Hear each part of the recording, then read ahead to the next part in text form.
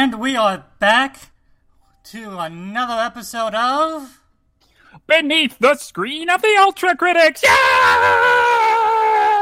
I want you to know I didn't know what the fuck you were doing about halfway through that. Yeah, that's fine.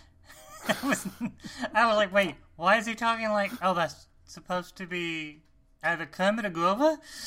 Somewhere in there. Who fucking knows? If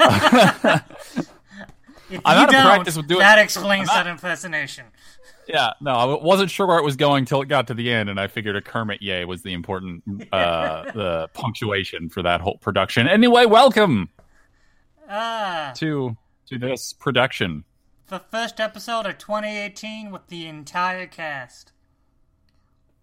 Yeah, all two of us. Hey man, that's a hard two to get. Apparently. But yes.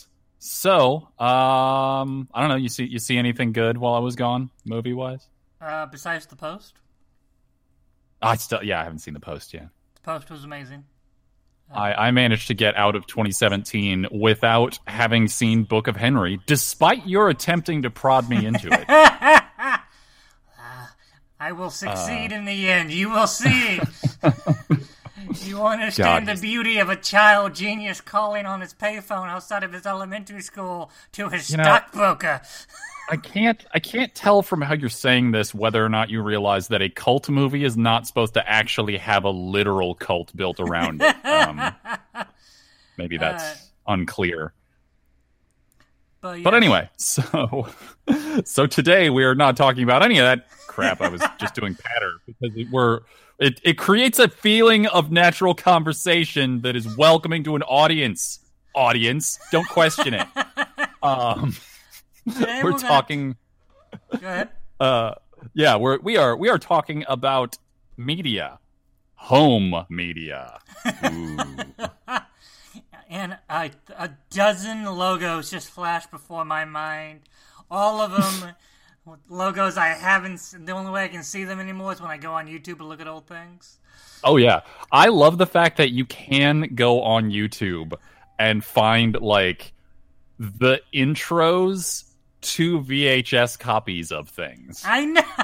Like with their weird commercials, because everybody's got a different one. Right. Kara will constantly talk about, whenever this topic comes up, the commercials before the VHS copy of Tim Burton's Batman, 89 Batman, with like the Warner Brothers stuff and all like the Diet Coke ads and all that stuff. For me, I have this very clear memory of I think it's a Pizza Hut pizza ad that happened in front of Teenage Mutant Ninja Turtles : the movie. That was like a kid who was bad at he like played in the outfield and like his I played right field out where the dandelions grow. Damn right.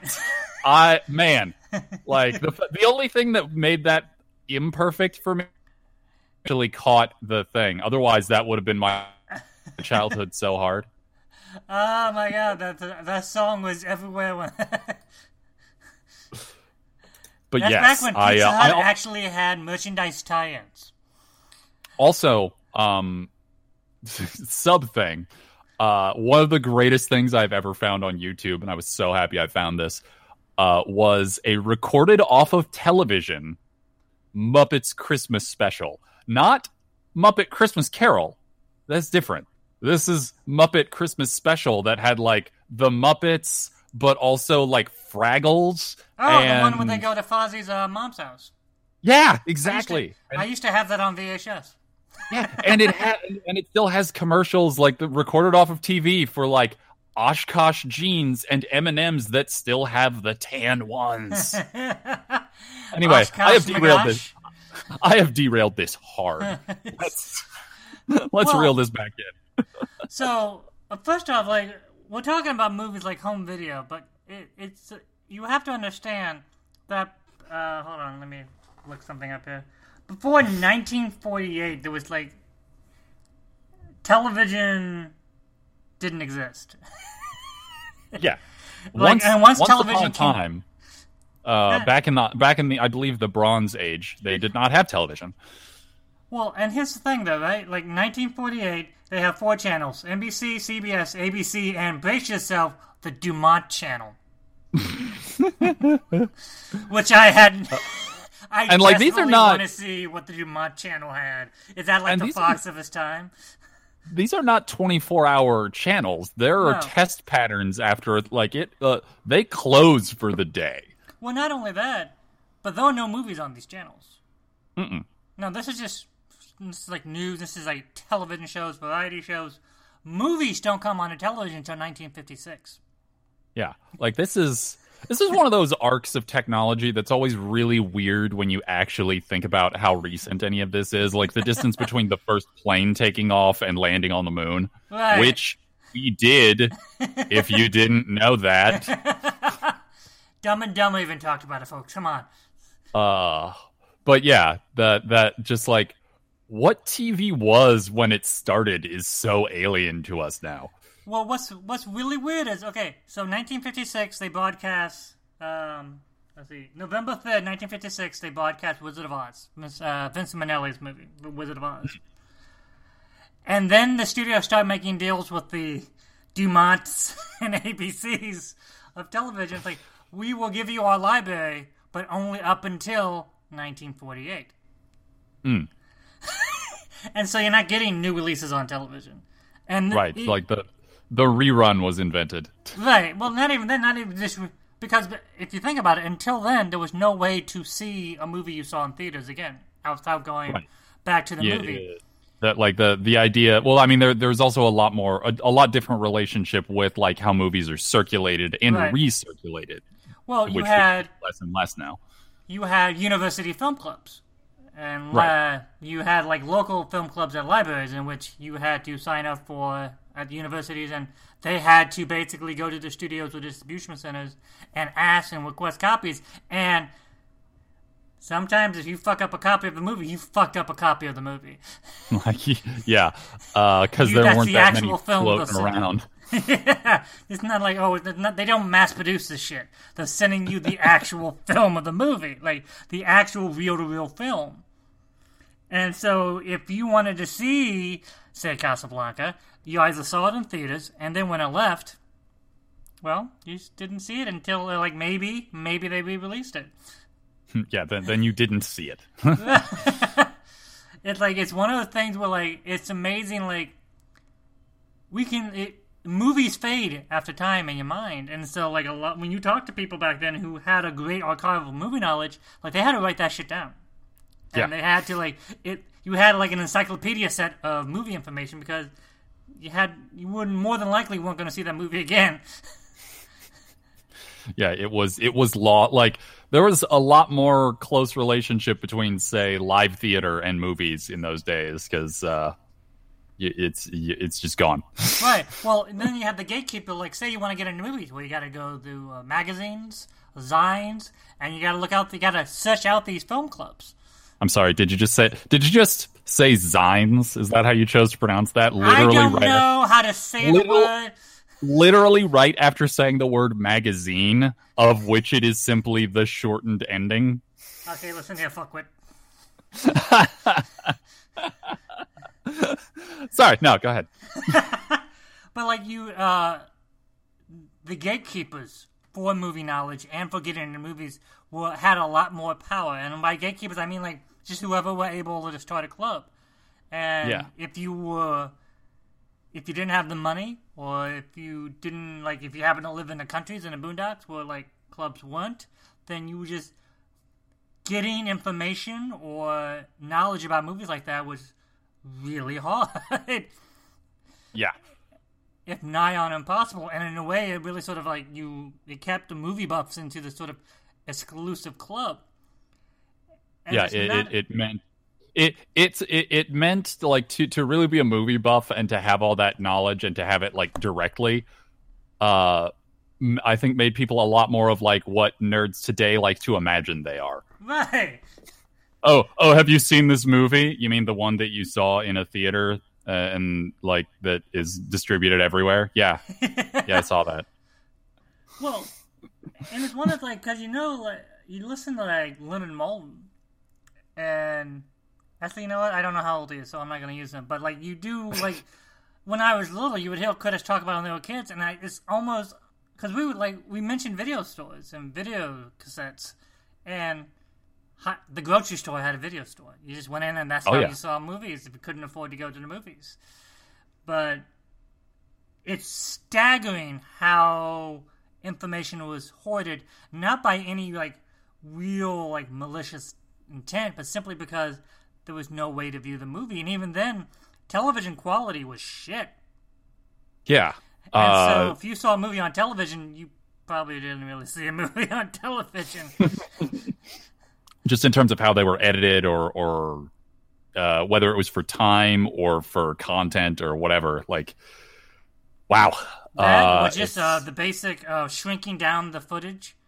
The format changes, the resolution on you watch old television shows, it's amazingly hard to watch. Like, in terms of, like, getting a clear picture. It's super fascinating to think back at, like, how the shape of the screen has changed. Oh, absolutely. The fact that you can actually see the sort of curved frame of what they're trying to do. Like, they design the frame to have curved edges. Yeah. And even, like, I remember the moment where it clicked with me, like, why having widescreen movies, back when we called them widescreen as opposed to just movies, why getting widescreen copies of things was so important, and that was, of course, because of Ghostbusters. Right. Because it's something they talked about in the commentary on the Ghostbusters DVD. Oh, you're talking about, like, the difference between a widescreen and Panoscan? Yo, because they mentioned during one of the scenes that, like, because they mentioned during one of the scenes, like, who was cut out of, like, the TV edit in that scene. Oh, yeah. Because of the way that the sides were, but by the way, the pan and scan was, like, chosen. Well, and that was of course, Ghostbusters is the root of all my knowledge, really, when you get back to when you get around to it. That goes back to what I'm talking about. Like, early days when they formatted a movie, they would cut off just whole swaths of both sides just to get the movie to fit on screen, because television screens started out, really small. Yeah.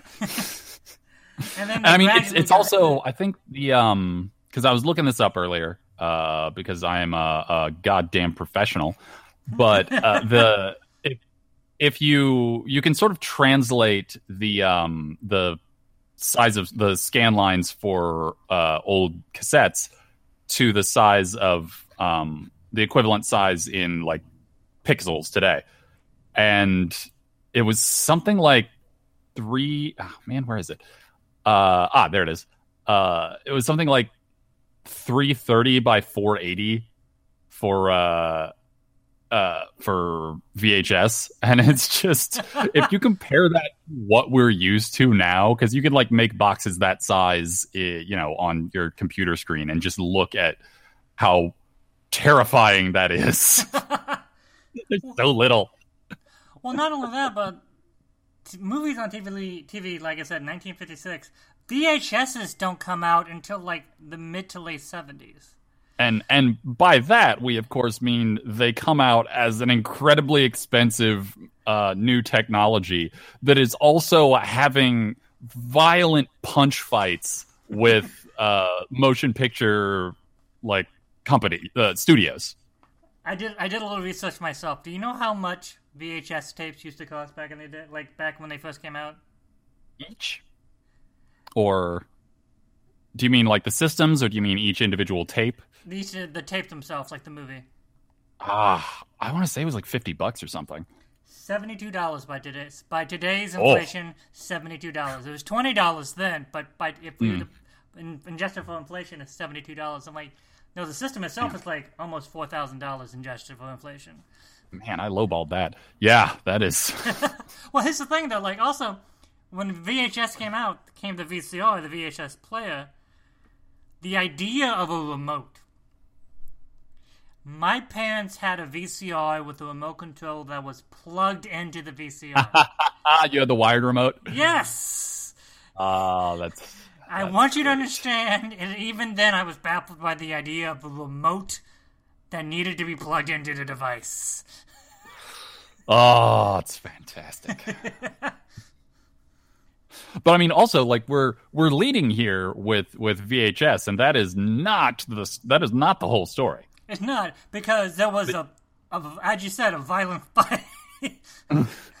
Well, yeah, because there were a couple of violent fights, because there was the fight of formatting, right, like between different styles of technology. Like if you there are plenty of comparisons we could make since then. Right. I think there's the like Blu-ray versus HD DVD, because just now you remembered HD DVD was a thing. Oh, I remembered. I just didn't give a shit because I was talking to the audience, but but also there were the fights between, like, because movie studios did not welcome home media. No, because they did not realize the money they could make on it. Right. Because they couldn't wrap their heads around the concept. They were just like, oh, people will record things off of TV and we will all become like hilarious like silent movie paupers. Like I want you to that's what understand, we'll be. the history of movie studios can be described as they were against it because they couldn't figure out how to make money off of it. Until they made all the money in the world off of it. But no, because so VHS was, I don't remember, it's a little contentious as to which was actually first. I think they were basically being developed at the same time, because JVC was working on VHS tapes, right, is the format they created, and then Sony created the Betamax, or the Betamax, if you are one of those other countries that speaks English with an accent I don't have. But yeah, Betamax tapes, which were like, if you don't know who the loser of this fight is, then it's solely because you don't know anything about cassette tapes at all. Because Betamax was curb stomped so hard that I didn't know they existed at all. Like, they still made Betamax players until, like, for a surprisingly longer time than I realized. But but that mainly is a niche thing. Like, they were just stomped into the ground. And I'm sure that Sony feels really good that, like, in the more recent version of this fight, they backed Blu-ray and won hard. But yeah, Betamax was, and if you talk to nerds of a certain age, people can get really snippy about this, because technically speaking, right, Betamax had like slightly better picture, but it's pretty marginal. It's like it had like 10 more scan lines or something, which is not a lot. But the thing that really crippled, I shouldn't say that. The thing that really just caused the defeat of Betamax was length of time, because right, VHS made longer tapes first. Like, they made longer tapes first, and they made longer tapes than Betamax typically was able to manage. I believe the standard, like they hit like 4-hour recording time, which was the JVC's VHS tapes did, which was their target, because of that's the average length of an American football game, and they knew what they were doing. So but yeah, like Betamax was just gone. Like, I grew up in, I was conscious enough in the late 80s to understand how to work a tape player, because that was how I watched Ghostbusters over and over. Right. Call back to my entire life. But but like, I didn't know Betamax was a thing until far later, when like my uncle talked about his Betamax player, and he was sort of one of those people who was mad because he picked the wrong one at first, and then had to like later capitulate and buy everything on VHS. But yeah, like, it's interesting, because you see the same kind of thing, like trying to win a standard war. Like, you get that with Beta and VHS, you get that with like the Blu-ray and HD DVD, but you also get that in smaller ways, like with the charge cords for different types of phones is, I think, another favorite for people to make obnoxious changes to, and then try and get everyone to buy theirs. Well, the crux of every battle in terms of home media, it boils down to basically how much information it can hold. Yeah, the amount of data it can hold. And in terms of movies and television and recording and all of that, length of thing, that was the deciding factor. Yeah. Having a slightly better picture did not matter nearly as much, especially when you consider the quality of the picture in question, which, being that we live in the far-off future of 2020 or whatever year it is, we are super snobs about now. But it's still like that. Yeah, like it was great at the time because you had it. It was that or nothing. But my stepdad had, and this wasn't a laser disc, but it was like a giant floppy disk of a movie, right? Oh yeah. And you would just slide it in like it was like you treated it like a floppy disk. The player was this giant, like the size of a laser disc player, and you slid it into the slot, and you hit play, and then it would run the movie, and then halfway through it would stop, and you would have to turn it over because it only had so much information on one side. And I want you to understand, VHS things had the same issue. Like the way I look at long movies now, it's like that's a 2-tape movie. Oh yeah. I was going to bring that up.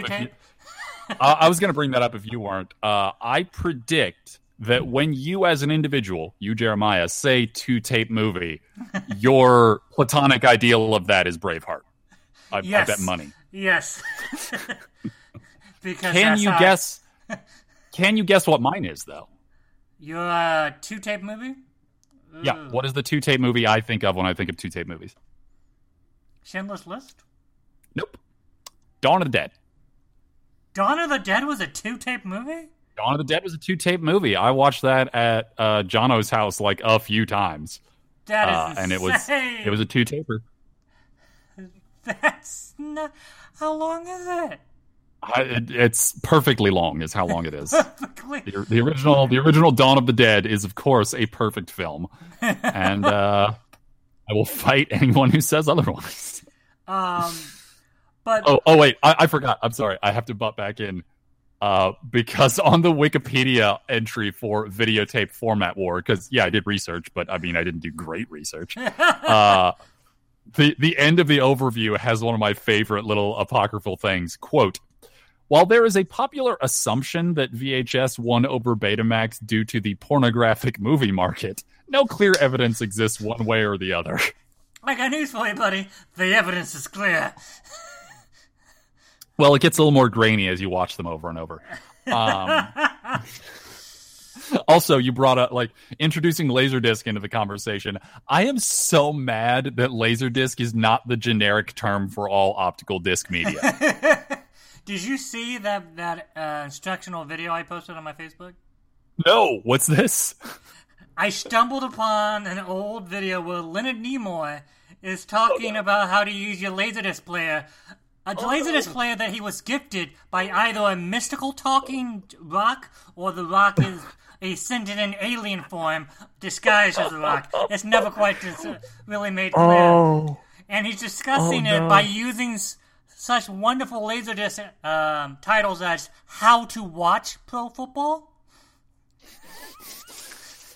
I'm sorry, a Laserdisc instructional video about how best to watch football? Well, no, like, they have a bunch of different, like, examples of Laserdiscs they have. Mm-hmm. And one of them is How to Watch Pro Football. Because Laserdisc, when it first came out, was very much trying to be like, we have an encyclopedia. And so they had stuff like you can compare the masterworks of great painters, freeze frame, go back. And so they were basically sort of pitching themselves, not just as a way to watch movies and concerts, but as a way to just be like... That makes so much sense, because the only times... Like, I knew one family when I was in elementary school who had a Laserdisc player. My friend Jeremy's family had a Laserdisc player. They're the only human beings I've ever met who owned one. Every other instance of interacting with Laserdiscs was in school. That makes sense. That's because they did a lot of that stuff. As Leonard Nimoy said, like, so in case I want to learn how to swim, because that's what you want to do when you want to learn how to swim, is watch a fucking Laserdisc. Well, yeah, because if you start to drown, then the player could eject the Laserdisc, which I assume can double as a flotation device. They also make the hilarious statement of, it's incredibly durable and will not wear out over time as long as you keep it free from scratches and marks. So it's like, good luck with that. As long as you don't damage it, it will never be damaged. I'm like, good luck with that, Leonard. Good fucking luck with that. It is completely indestructible so long as you keep it completely separate from destructive elements. Okay, so real quick, getting back to the VHS. Right. What, We've gone in weird circles about format styles for a little while. Let's jump back on track.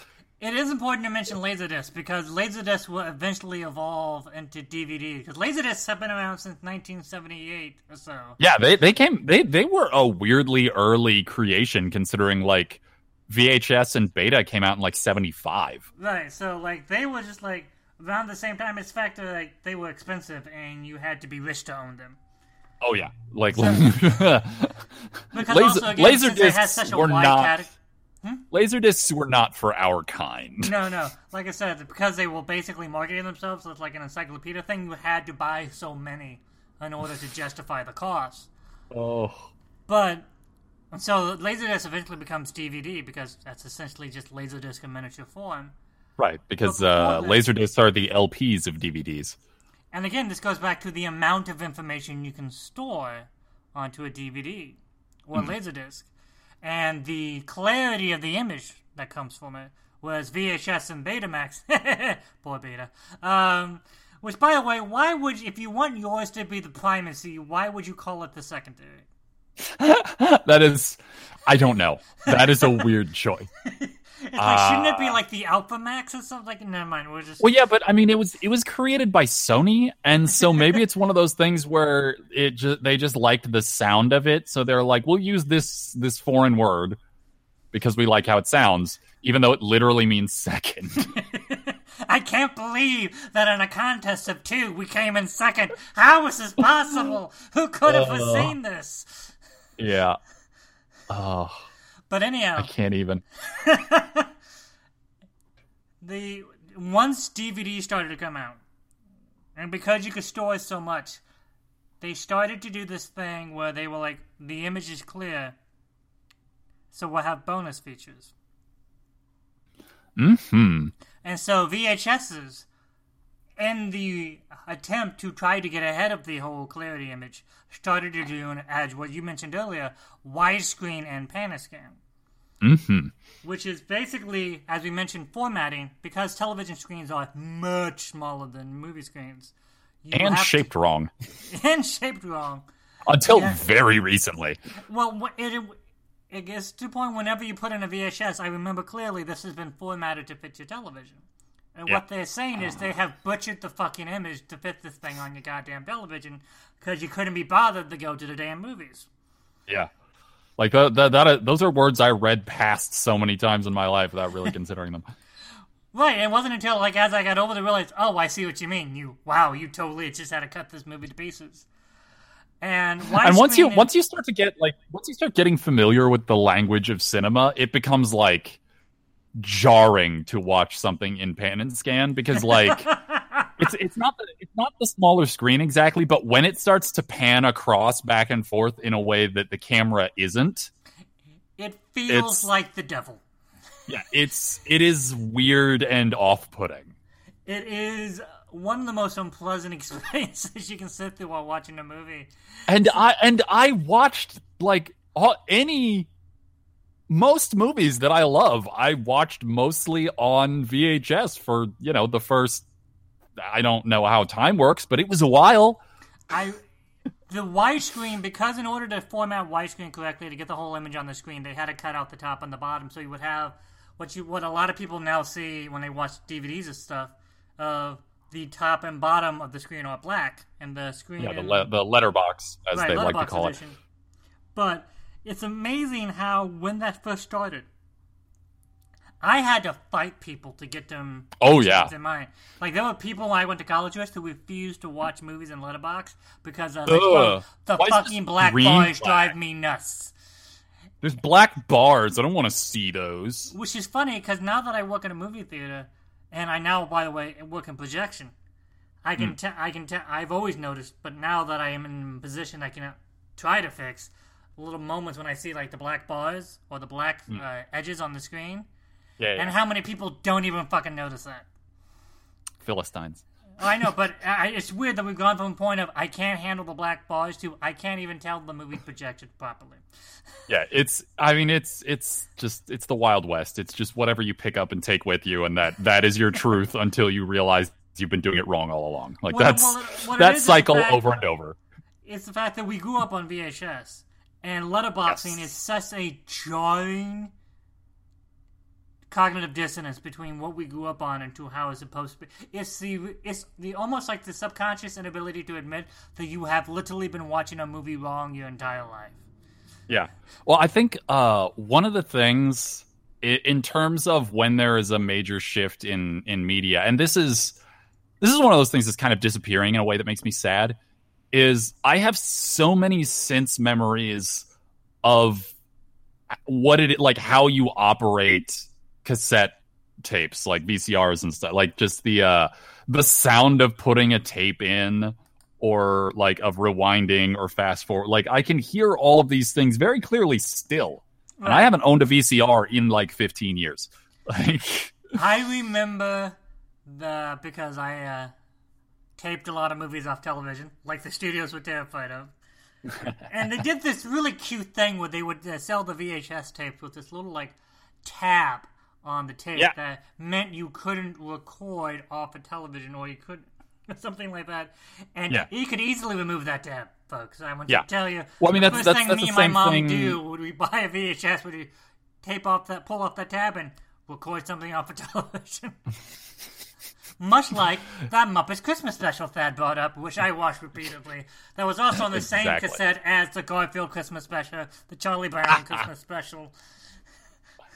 Man, that's some quality Christmas specials right there. Oh yeah, as well as an old Disney version of the Christmas Carol that was really quite terrifying as a child. Nice. I believe it was a Rankin and Bass cartoon. That's probably why. Oh God. Yeah. I want you people to understand. There's a certain generation when you say Rankin Bass cartoon. Jesus fucking Christ. Let's jump ahead from that terrible pit of memories and into, because we haven't talked about. We've talked a lot about the actual artifacts themselves, the technologies. Right. But what about how we pick those up? What about movie rental places, Jeremiah? You mean video stores? Yeah, them. Video stores were sort of a revolutionary idea, because it's basically a library of videos. And I know people are like, well, no duh. It's like, yes, but understand, like I said, 1978 is when they started making VHSs and Betamaxes and Laserdiscs and all that. Late 70s. And so video stores didn't start coming in until like the 80s. Yeah. And they were, and you could go, they had actual video stores, mom and pop video stores. You could go to the grocery store, and next to the floors, they'd have like a little tiny video store. And they just had like ours, I still remember the Video Junction in Peculiar, Missouri. Way back in the day, like in the little like strip mall thing across from the grocery store, they had a tiny selection of movies and an even tinier selection of Nintendo games. And it was the greatest thing that a child could ever see. Well, with videos also came the video hounds. Which I don't know if you remember this. Video hounds were a series of mammoth books in which every movie ever made was cataloged. And that way it was called a video hound because you could take it with you to the video store, and it's like, I want to watch this movie by Kurosawa. You could go to the Video Hound, and it would tell you all the movies by Kurosawa, and like had indexed and everything. You could just go to the video store and pray to God they have it. Just because it's in the Video Hound doesn't mean it's available. Well, and this is another thing. Just because VHS was huge, it was ubiquitous. Still, a lot of movies won on VHS. Oh yeah, and I mean, there were also a lot of movies that were just on VHS. Right. And I mean, like, one of the greatest things that is lost to the world, and I think this is a very deep and profound loss, is what it was like to walk through the horror section of a decently stocked video store.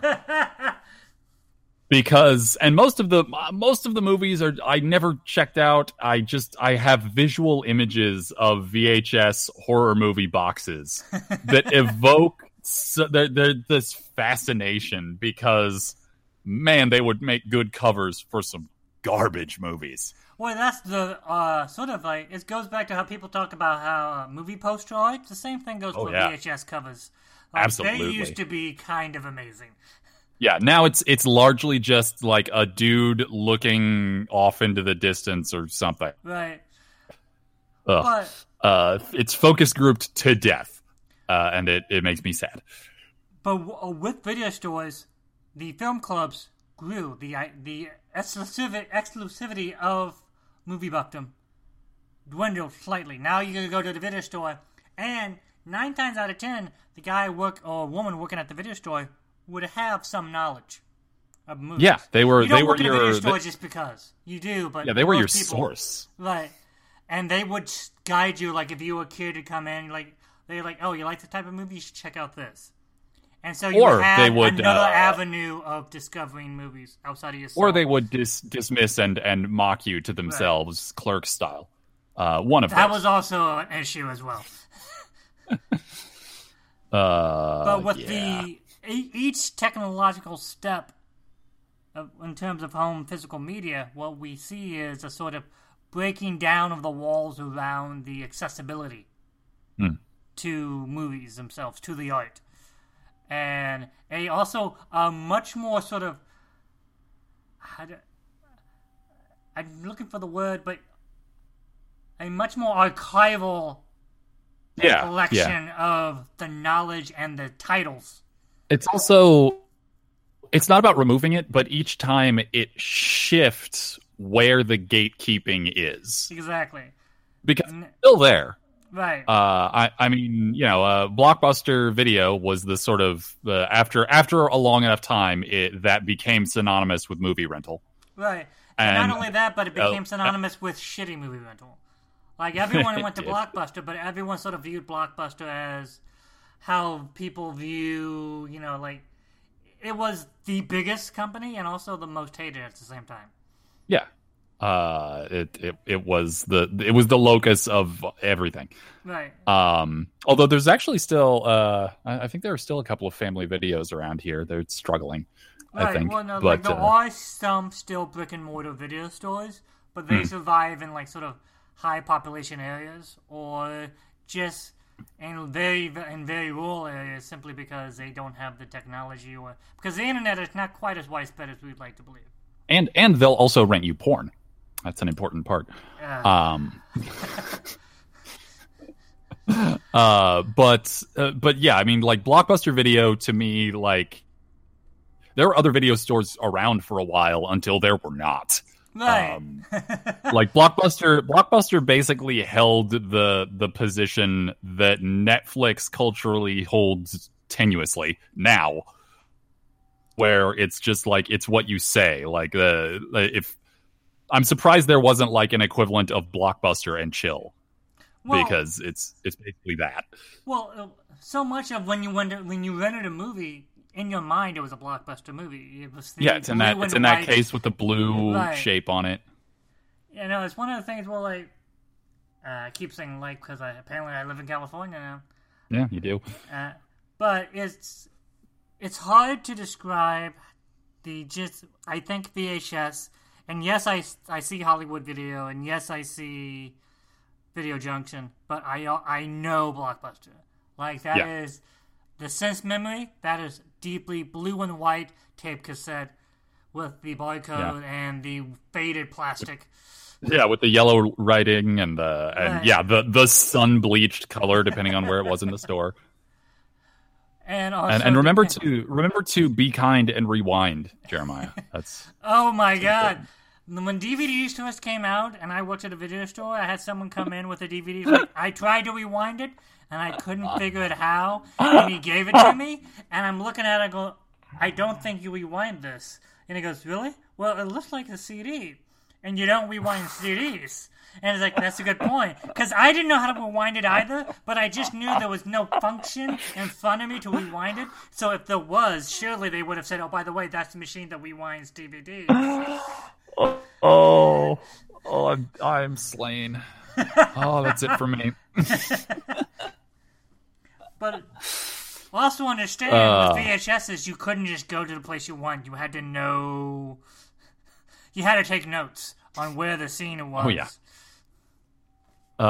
Everything about DVDs coming onto the scene was a mind-blowing thing. Well, the thing Quality, it was mind-blowing, but as we stated, Laserdisc came out in the 70s. It had been going on for fucking ever. It's just... Yes, but now it belonged to the people! Once it caught on, it caught on like wildfire. And then they're like, well, we can put more information on. Well, what about bonus features? And that's when you started having VHS movies re-releases with bonus features tacked on at the fucking end of the movie. I remember owning 2 copies of Bring It On. One that was a regular movie, and then the other one was the special edition letterbox edition with special features. If you're feeling if you're feeling waves of judgment, just don't think about it. It's fine. No, because I was a giant Eliza Dushku fan, and so not only that, special features. What the hell? I like Bring It On. I had no problem with it. I take on all comers. Yeah, that is the thing that kills the dominance of streaming. Like, that's what keeps me buying Blu-rays is I need special features. They are I expect them to such a degree that when they're not an option, I feel like it's like a cultural phantom limb. Well, and this is where DVDs started getting really weird. Everything came with special features. And then after a while, the special features actually became special, and then you're like, this has special features. That just has a trailer. That's not a special feature. Yeah. I didn't used to get that when I bought the VHS. Oh, yeah, bullshit special features are the worst. Ooh, it has trailers and TV. Well, that's what I'm saying. Oh, when my. I grew up, when we had VHS, we had trailers to other movies, but not to the actual movie. And so coming soon to a theater near you. Yeah. Coming this fall on home video. Yeah, all that stuff. Right, but I'm like, in a way, that's a special feature. But we have, like, I tasted the good stuff, man. Now I can't go back. Right, but how many people really watch those anymore, though? People would I don't know. I don't actually ever. They would buy these DVDs as special features, but no one watched them. I was the only one watching the commentary. Most people own commentary, but they never watched it. And so in some ways, I don't blame streaming for dropping it because 99% of the people didn't watch it. They would buy the ones with the special features. I hate all of those people personally. So do I. I own 2 copies of Blood Simple because one of them has the quote-unquote fake commentary. Excellent. But anyway, so video stores existed and were something that was clearly booming and would play a central role in your daily life forever until they were murdered immediately by DVDs and in one fell swoop by Redbox and streaming. That was. Here's the thing: DVDs were murdered by streaming, but video stores were not. No, because not exactly. Video stores were murdered by Netflix. I shouldn't even say murdered. They were replaced by Netflix, which, when it first started, I'm with most people, that sounded insane. You're going to mail me the movie? You're going to go out of business. People are going to lose that's so what, many like, movies. when Netflix wasn't digital, it was just mailing discs back and forth. Right. Which, as you remember, I had 3 or 4 coming at a time. Oh, yeah. You were rolling deep in the Netflix movies. But when it started, you're like, it seems too good to be true. And yeah, like, at what point do they send leg breakers to my house? Right. Well, no, not only that, but like, surely the amount of people who lose movies, who get lost in the mail, is going to outweigh the cost, any cost benefit of mailing them. But no, it actually turns out people are kind of reliable. On top of that, Yeah. We have like a massive sense of cultural guilt to keep us mailing those DVDs back. Netflix inadvertently started a new wave because I remember when porn started doing things Netflix style. You could honestly, you couldn't. They had porn versions of Netflix's. I don't know why that surprises me, but it does. Because understand, streaming hadn't happened yet, so the idea of RedTube, PornTube, Xn, like all this is not a thing. And so, well, yeah, you could go to the video store to get your porn, or why get off the couch? Why leave the house for your porn, sir? We'll mail it to you. In a little, whatever color envelope it was. I don't know. I'm assuming. I always imagine just paperback brown. No, they had different bright colors. You wanted to be able to see that it came in the mail. I guess that's fair. Not only that, do you remember what colors they were? Because I don't.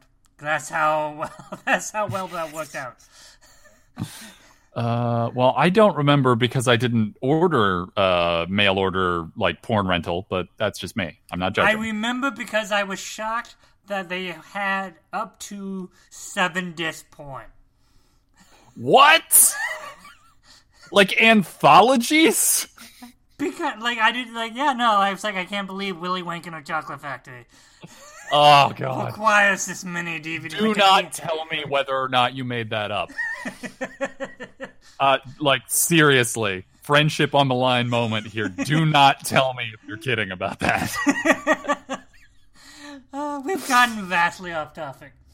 Yes, we have. But yeah, like that was sort of the next huge shakeup was the home disc rental, and then of course, video came about as like streaming video. Video came about. What have we been talking about for the last streaming forever? Video came about, and that changed everything.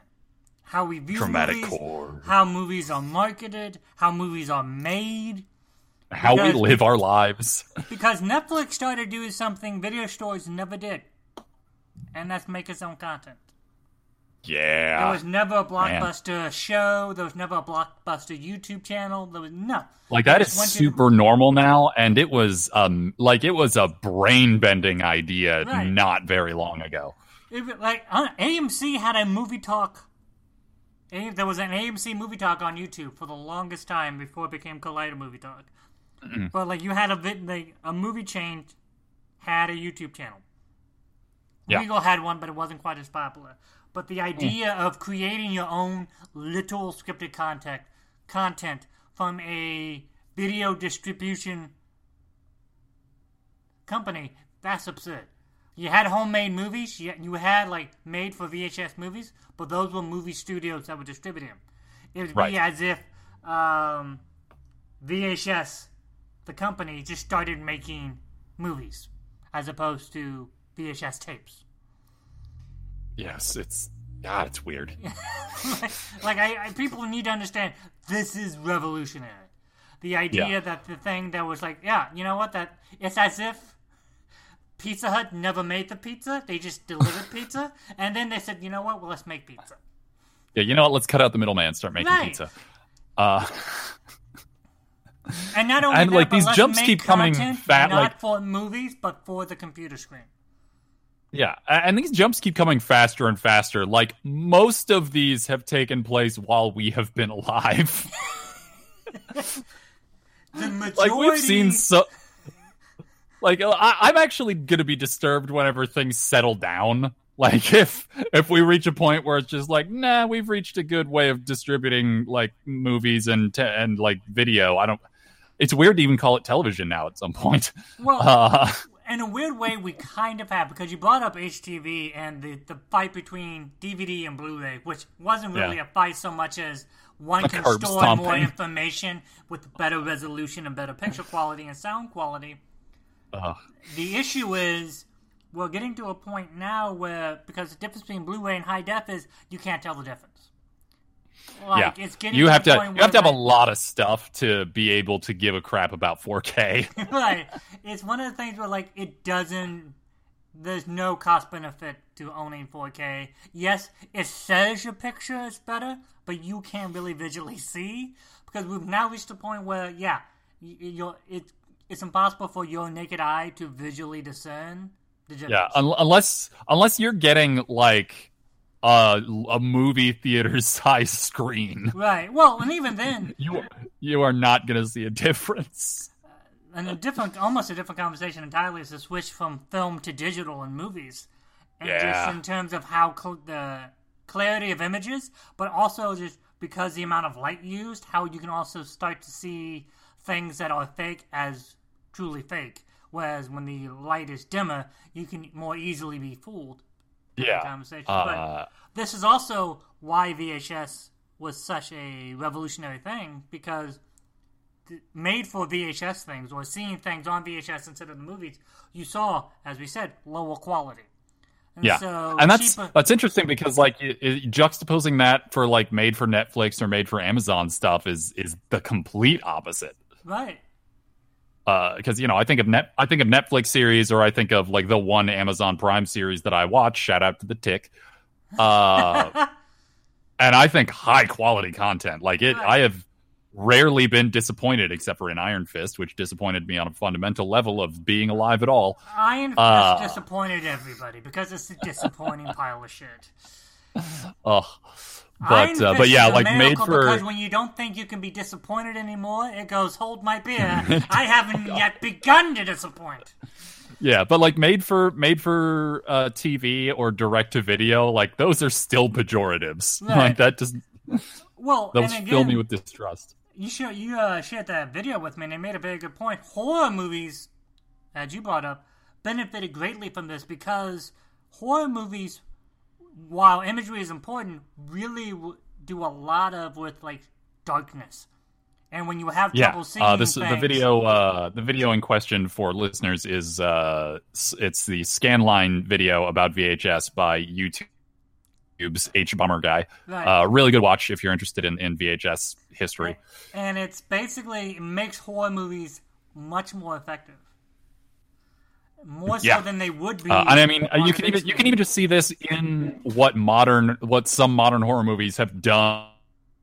Like The Ring being sort of one of the peak of just like tech horror. Right. Is that VHS aesthetic is scary. Well, which is odd, because I am one of those people that I argue for seeing every movie in the theater. Movies are made to be seen in the theater. But he made a very interesting point about how some movies benefit greatly from being watched on the small screen, simply because of everything we talked about, the unclear resolution, the crappy visual quality, and the weird cropping of the footage of the frame. And even just being alone, especially for things like horror movies. Being alone in your own house, because everyone for some reason is scared to be alone in their own house. But yeah, all of the, like, it's one of those things. There's a God, who is, I think it's like a Brian Eno quote or something about how the faults of like a particular type of media will become a chosen aesthetic after that media is sort of grown past. So like that's why we see a lot of weird sort of throwback movies. What was the one I watched not that long ago? It was like The House of the Devil or something like that. Oh yeah. Was this throwback to like 80s era, like alone in the house horror movie? Well, and we've entered a weird point in terms of storytelling for movies and television, in which we harken back to older decades and like visual aesthetics and try to pay homages. But if you watch movies from the 60s, the 70s, or even really the 80s, 50s, 40s, they don't harken back to previous decades. No, they're making shit. They just do their own shit. They take things from those decades, but there's no like homage to the way they used to make movies in the 40s, because the 40s movie quality compared to like the 50s movie quality in terms of picture and sound was crap. So why were they harking back to that? Well, I mean, and also just there's that question of access too. Like, how do you harken back to something when it's hard to have access to it in the first place? This is true, because also at that time, you're talking about a lot of people in Hollywood, a lot of filmmakers making movies at the time, they're either German expats or immigrants from other countries, and like it's very much this access and knowledge of what their own movies from their own country. So making homages to old Hollywood movies is not something they really have a knowledge of. But so yeah, the medium is in fact the message. Shout out to McClure. So there's that. Thank you, Marshall. I don't know. I feel like we were probably nearing the end of our time together. We are. Did you have any sort of capstone stuff you wanted to hit in this conversation? No, just the fact that I really just wanted to talk about the strangeness that we find ourselves in, because me and you, like, this generation that I'm alive right now has seen an amazing technological shift in how we've watch movies and television. You people wouldn't believe. Laser discs on fire off the shoulder of a rock. I watched Betamax glitter in the dark near the Tannhauser Gate. I had that. All had those Indiana Jones, formats Temple of will be Doom. lost. I had to flip over. Yeah, VHS is weird. Find some crazy VHS stuff on YouTube and watch it and appreciate it because it's terrible. Actually, I was just here's my sort of final shout out, and this isn't exactly a recommendation. It's somewhere between a recommendation and a warning. Okay. Is my friend Ross really loves to show our group of friends Everything is Terrible. Okay. And if you're not familiar, Everything is Terrible is a YouTube channel, and they also do like release DVD things where they mine the weirdest VHS content and like splice it together and edit it into just fever dreams of strangeness that I maybe it's a Book of Henry type thing. Like, I kind of want other people to see it so that they will also suffer. It's really fascinating and strange, and I love it, but it's terrible because everything is terrible. And that's what it's called. Everything is terrible. All right. Well, that's all the time we have for right now. Be sure to check out the other podcasts from the Fundamentals. We have a Fundamentalist, Unabashed Book Snobbery, Ladies First, and don't forget to rate and review us on iTunes. That's how we get seen. And until next time, that's all for me. Say goodbye, Thad. Goodbye.